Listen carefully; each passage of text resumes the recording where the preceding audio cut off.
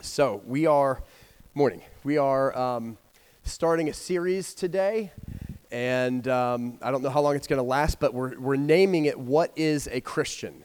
There are and if you've been around here long enough, you've probably noticed that I'm kind of hesitant sometimes to use the term Christian or Christianity. And it's not because the word is bad, thank you, Minda, but it's because what it's become to be, what it has come to represent or to mean in our culture is not something that is consistent necessarily at all with the scripture. Some people say Christian and you think hypocrite, you think bigot, you think political persuasion, you think small-minded, you think people are anti-science, you think, all sorts of things.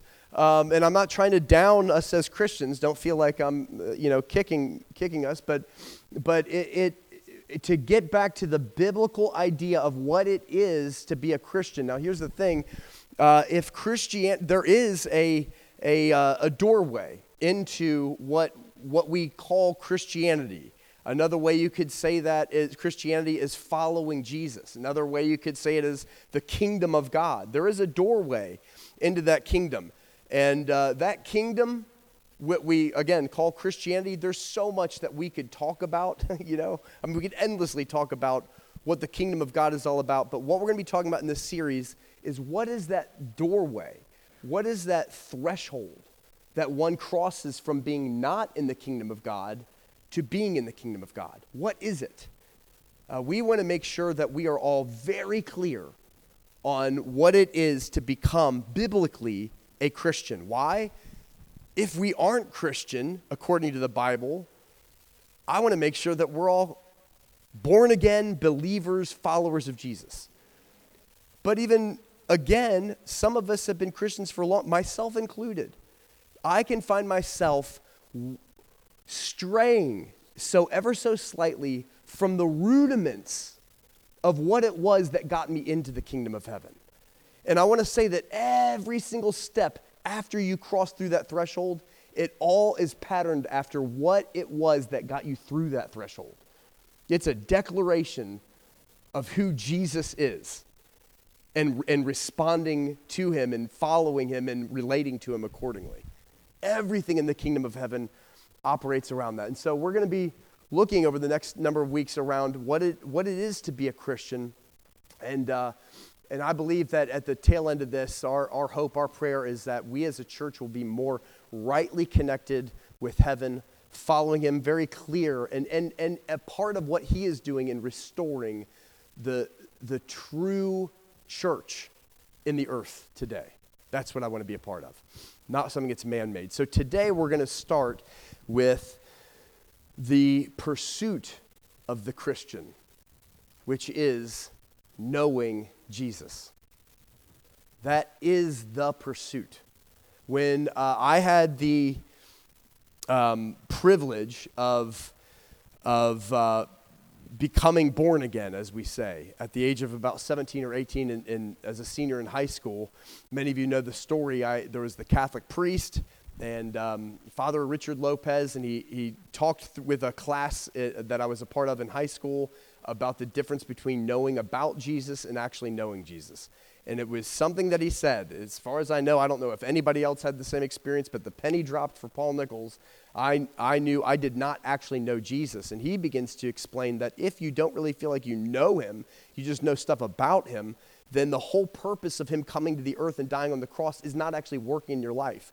And that just amazed me that is what this whole thing is about. And then he said, seek and you will find. This priest said that. And he said, Jesus promises if you seek, he promises you'll find. And so I went home that night and shared the story many times. And I acknowledged to the Lord, I don't really know you. And I want to know you. And you said, seek and you will find. And so I'm saying, Lord, I'm seeking, help me to find you. It was literally in that moment that the Holy Spirit just began to drop into my spirit the essence of the gospel, to repent of my life, to turn from my life, and to declare Jesus as my Lord, and to give my life to him. I mean, simple recipe. That's the threshold, my friends. But the pursuit I was after was not being a good Christian. The pursuit I was after was knowing Jesus. And that, my friends, I have now become convinced God only knows how much later. What's 44 minus 17? A whole bunch of years, 27 years later, I am more convinced than that day that the pursuit, the one thing, is knowing Jesus. There are many pursuits that we can make as Christians to be able to kind of fuel what it is that is behind our efforts to be a Christian and to be involved in Christianity. There could be, I want to be a better person. So I'm involved in church because I feel like surely this Christianity, Bible, church stuff is going to help me be a better person. There could be the pursuit of staying out of hell. I don't know. I just kind of heard somewhere that, there's heaven and hell, and people who don't believe in Jesus go to hell, so I just want to make sure I'm not going to go to hell. I'm going to be in church. There could be the pursuit of developing your spirituality. That, I've got my work life, I've got my family life, and I need to have a spiritual component to my life. And so I'm going to go to church, and I'm going to be a part of, have some my spirituality develop. You could be pursuing your Christian life because you want God as a life raft. Like help. Like I don't know help. You could be pursuing wanting to give back, serving people in the community. And so we want to be a part of a do-good organization that's doing something good in the community, and we want to give back. All of these things are good, right? I mean, I want to stay out of hell. I want God as my life raft even. But I want to say this morning that there is actually biblically one undergirding true pursuit that undergirds everything else that we're called to do as a follower of Jesus, and it is the pursuit of knowing Him. And it is an endless, lifelong pursuit, the depths of which we will never satisfy. There is always more brilliance and amazement and power and glory and purpose to be unveiled in the person of Jesus, who is the exact representation of the God the Father. And so, accordingly, Psalms 24, the psalmist says this in verse 4. Remember, I said there's one thing, right? The psalmist, David, says, one thing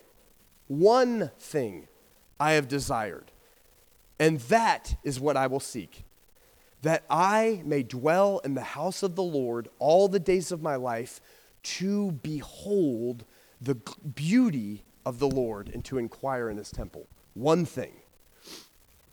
Later on in the life of Jesus, you read, and you can turn there if you want, Luke chapter 10, just want to touch on it real quick.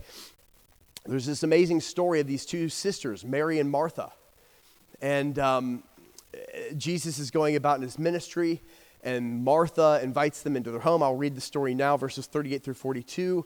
But it depicts this same thing that undergirds what it is to be the true pursuit of Christianity. It says in verse 38 of Luke 10, now it happened as they went that they entered a certain village, and a certain woman named Martha welcomed Him, that's Jesus, into her house. So Jesus is doing His ministry, and Martha is saying, hey, why don't you and your disciples come in here and hang out, and we'll feed you, and we'll kind of take care of you. Come into my house. And it says, and she had a sister called Mary, who also sat at Jesus' feet and heard His word. Did you catch that? What was Mary doing here? Sitting at His feet, listening to what He had to say. In other words, she was doing what David said was his one thing. She was wanting to behold the beauty of the Lord. She was wanting to have who He is unveiled to her. She was wanting to find out who this Jesus was. She was wanting to hear His word from the depths of His heart. And Martha says Martha was distracted with much serving. Now I want you to catch that. I believe that there are many in the church who equally could be said are distracted with much serving. We're doing a whole lot for Jesus. But here's Mary, who's sitting at His feet, knowing Jesus. And what does Martha say? It says that she approached Him, Jesus, and said, Lord, do you not care that my sister has left me to serve alone? Therefore, tell her to help me. And what's Jesus' response on this? Verse 41, Jesus answered and said to her, Martha, Martha, you are worried and troubled about many things. Remember one thing? You're troubled about many things, but one thing is needed. And Mary has chosen that good part. You answer the question for me. What is the one thing Jesus is talking about? Here's Jesus, the Son of God, God incarnate, the perfect representation of God, saying that there's one thing that is most necessary. It's sitting at his feet and hearing him. I want to pray this morning that becomes restored to be our one thing. Not a good sermon this morning. Well done, Paul. Thanks for that great input. That we would hear from the shepherd this morning, the voice of the one calling us back to what it is to be a Christian, what the fundamental pursuit is, what this whole thing ends up being about. The net, bottom line, most important thing is God has called us to know him in the person of Jesus. And so I just want to say a couple of thoughts this morning. Firstly, Jesus' death invited us into intimacy with him. That's huge, my friends. I mean, we talk about God becoming a man and dying for me. I mean, that's amazing. That's like love, but it begs the question, why did God become a man and die for me? For what purpose? And the purpose ends up being that he died for me to invite me into intimacy. If you look at Matthew, you can turn there if you want, Matthew 27, if you have a Bible or a Bible app, Matthew 27, at the death of Jesus, we see something amazing that happens. It's of such significance that Matthew doesn't really elaborate on, but let me explain. In the Old Testament temple, in the holy city of Jerusalem, right by where Jesus was dying, there was the temple, and in the temple there was the outer court, there was the inner court, and then beyond that there was a veil that separated the inner court from the holiest of holies. And in the very back of the temple, in the innermost sanctum, it was believed that God was dwelling there. The Ark of the Covenant and the mercy seat were there, God's very presence. Nobody could cross that veil. Nobody except one person, the high priest. And it said even he would have to have a rope tied around his ankle when he went in there once per year to offer a sacrifice of an unblemished lamb to atone for the sins of the nation. And that rope was around his ankle because if he died because he was unworthy, nobody would be able to go in and pull his body out because they would be killed also in the manifest presence of the Lord. So they would have to pull him out. This is the idea of the holiest of holies, that God's presence is unattainable. And it says when Jesus was dying on the cross in Matthew chapter 27, verse 50, it says, Jesus cried out again with a loud voice, and he yielded up his spirit. This is the moment that he dies. Verse 51, then behold, the veil of the temple was torn in two from top to bottom, and the earth quaked, and the rocks were split. Matthew doesn't even go on to explain what that means, but are you following here that Jesus' death brought about the tearing of this veil that had forever separated man from God, signifying that this death, this blood that was spilled on our behalf that covers my sins, enables me into one thing. And it is to come into the presence of God and to encounter him. And I want to give praise this morning that on that bed at the age of 17, praying to receive Jesus and to become born again that night, I sensed his presence. I experienced him. A penny dropped inside of me. I didn't see him with my eyes, but somehow something happened that I knew him. And from that moment forward, I know him. I'm not saying I'm perfect, but I'm saying the perfect one lives in me. I know him. You know what I mean?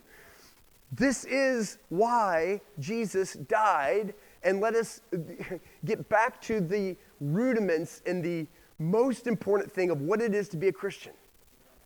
It is everything that we do as a Christian comes from the place of intimacy. Everything that we do outside of intimacy is just man-made. It's just religion. The call is to be with me. He says in Mark chapter 3 that he called the 12 to himself and sent them out and called them to himself that they might be with him and that he might send them to go preach the gospel. Before he sends you to go do what he's called you to do, you first are with him. That's that. You want to know what your priority is for this week? That is it. One thing, that I would be in the temple of the Lord all the days of my life and behold the beauty of the Lord. You may say, okay, that sounds great. I don't know how to do that. We'll get there. Let's go on, though. I just want to read this scripture, Hebrews 10. We've read it recently, but why don't we read it again? Scripture's good. Hebrews 10, verse 19.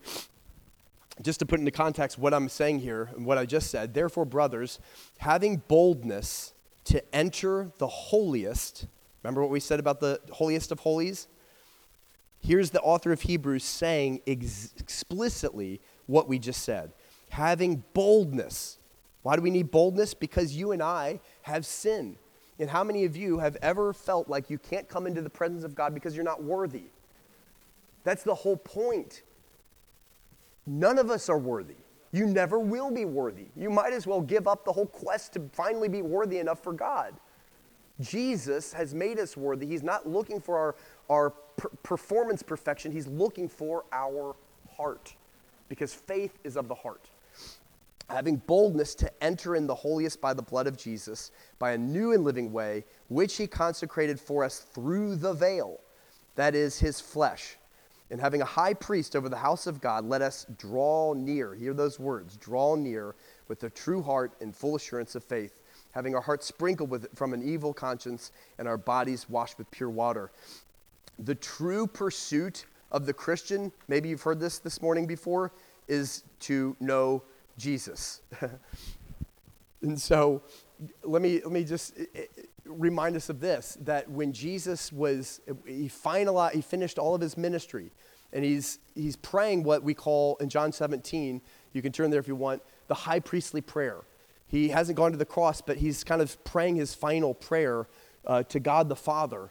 And, correct me if I'm wrong, but if you're praying what you know is like the last prayer, this is like your last prayer moment, and you're about to complete your mission by dying for the sins of the world, don't you think that prayer would probably be of substance?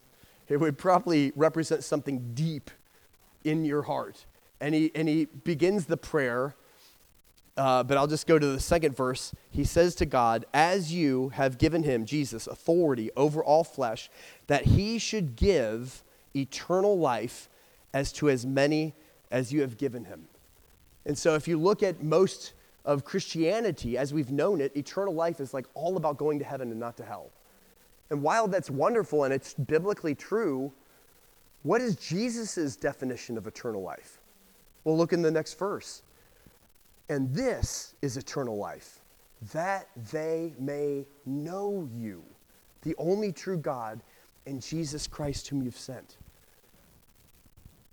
That, my friends, represents, I'm not kidding, the whole point. This was the love that compelled Jesus to leave the perfection of heaven and to enter into the sinfulness and evil of man's world, was because God was determined above all other things that his children, the apex of his creation, mankind, that they could know him. Not that they could have Christianity, whatever that means, that they could know him again, even with the sin nature that all of us share because of the sin of Adam. That we, because of the blood of Jesus, not our own righteousness, can enter into the presence of God and know him. You want to be a good Christian? You know how that happens? Be in his presence and let your life flow from what happens in your heart in his presence. Sadly, most Christians try to perform and do and be good enough so that maybe God can bless me. Maybe I can have some kind of a relationship with him. I don't know if I even want that. I'm kind of scared of it, but I'll just go try to do my best. It is an affront to the very reason that Jesus, God's Son, had to die on a cross. He does not need our performance. He invites us into presence. And so this guy, Paul, not the guy you're listening to now, but the Apostle Paul, many people would hail him as like the ultimate disciple. And to be honest with you, I would probably agree. Like, Paul's my favorite. He didn't even know Jesus when Jesus walked the earth. He was too young. He was like another generation of disciples. and yet he encountered Jesus after Jesus had already risen and ascended into heaven. He encountered, and his encounter with Jesus was such that he literally turned on a dime, went from a persecutor of the church to a wild advocate of the gospel. And what happened? He encountered the Lord. Like, he's my hero as far as man goes. Jesus is really my hero, but Paul. And think of what he accomplished. I mean, just to name a few things. This guy writes 2/3 of the New Testament. This guy is a prolific church planter all throughout the Roman world. This guy is almost like one step away from being single-handedly responsible for pioneering the gospel outside of a Jewish context and into the Gentile world. This guy leads an apostolic team that is growing and growing as his ministry expands throughout the years. He is carrying weight. He is like a disciple of note. And can I say this morning that all of those things that he accomplished for Jesus, I don't think Paul would say, I accomplished them. Paul would say, Jesus accomplished those things through me. Those things were not his pursuit, not even one of them. They were the fruit of his pursuit. What was his pursuit? Knowing Jesus. And in the pursuit of knowing Jesus, he found himself, according to his particular call, preaching the gospel, planting churches, writing letters to these churches, doing all these things that we celebrate. That was never his goal, never his obsession. Jesus Christ is the central theme and focus of the kingdom of heaven. And as we connect with the kingdom of heaven on earth, Jesus will become the central theme and focus of our heart and our life. Not because we're so good and we've really got this, we've made him our central theme and focus, because if you have tasted and seen something of Jesus, that is automatically who he becomes. I would dare say if he's not, then we maybe haven't really encountered Jesus yet. I am convinced that if you really encounter Jesus, ain't nothing going to compete in your heart. And so to reinforce, how do I say this about Paul? If you can look in Philippians chapter 3. How do I know that knowing Jesus was his primary pursuit? Because he said it. Philippians chapter 3, verse 7. Paul says, after having kind of listed all of his resume as a respectable Jew in the Jewish community, of having the favor and the accolades of all of his contemporaries, being known throughout the Jewish world, he had a silver platter right there for him to be somebody in the Jewish world, and this guy left all of that. And to be honest with you, I can identify with some of this. In my course of knowing Jesus, Jesus has led me to leave all of what my natural heritage, my natural upbringing could have afforded me. And it might have been a little bit of an easier life. And so I understand something of what Paul is saying here. He says, but whatever things were gains to me, I now consider loss. Why? For the sake of Christ. What is more, I consider everything a loss because of the surpassing worth of knowing Christ Jesus, my Lord. That was his obsession. Knowing him. If we want to be the church and a Christian, what is a great Christian? There is no such thing as a great Christian, can I say, by the way? It does not exist. Jesus is great. And Jesus manifests himself through people who have been with him. That's it. For whose sake I have lost all things, and I consider them garbage. Your translation may say dung or rubbish. I consider them garbage, that I may gain Christ and be found in him, and not having a righteousness of my own that comes from the law, but that which is through faith in Christ, the righteousness that comes from God on the basis of faith. Listen to this. I want to know Christ. How do I find myself being martyred for my faith, being stoned on Jesus' behalf? Stoned with a stone, by the way. You know, I know what's legal in Michigan, but anyways. We're talking about being stoned by actual stones several times and ultimately martyred. What led him to that place of being so radically dedicated to Jesus? It wasn't how great of a Christian Paul was. It was that he saw how great Jesus was, and Jesus became his obsession because he understood that the gospel had invited him to cross through that veil and to be with Jesus. You see, if anything that we do as a Christian, our orientation as a Christian, if it's anything other than this one primary pursuit, what ends up happening is what I call religious Christianity. It's man-made. It's what we can do in our strength for God, which is total pride, that God needs us to do something for him.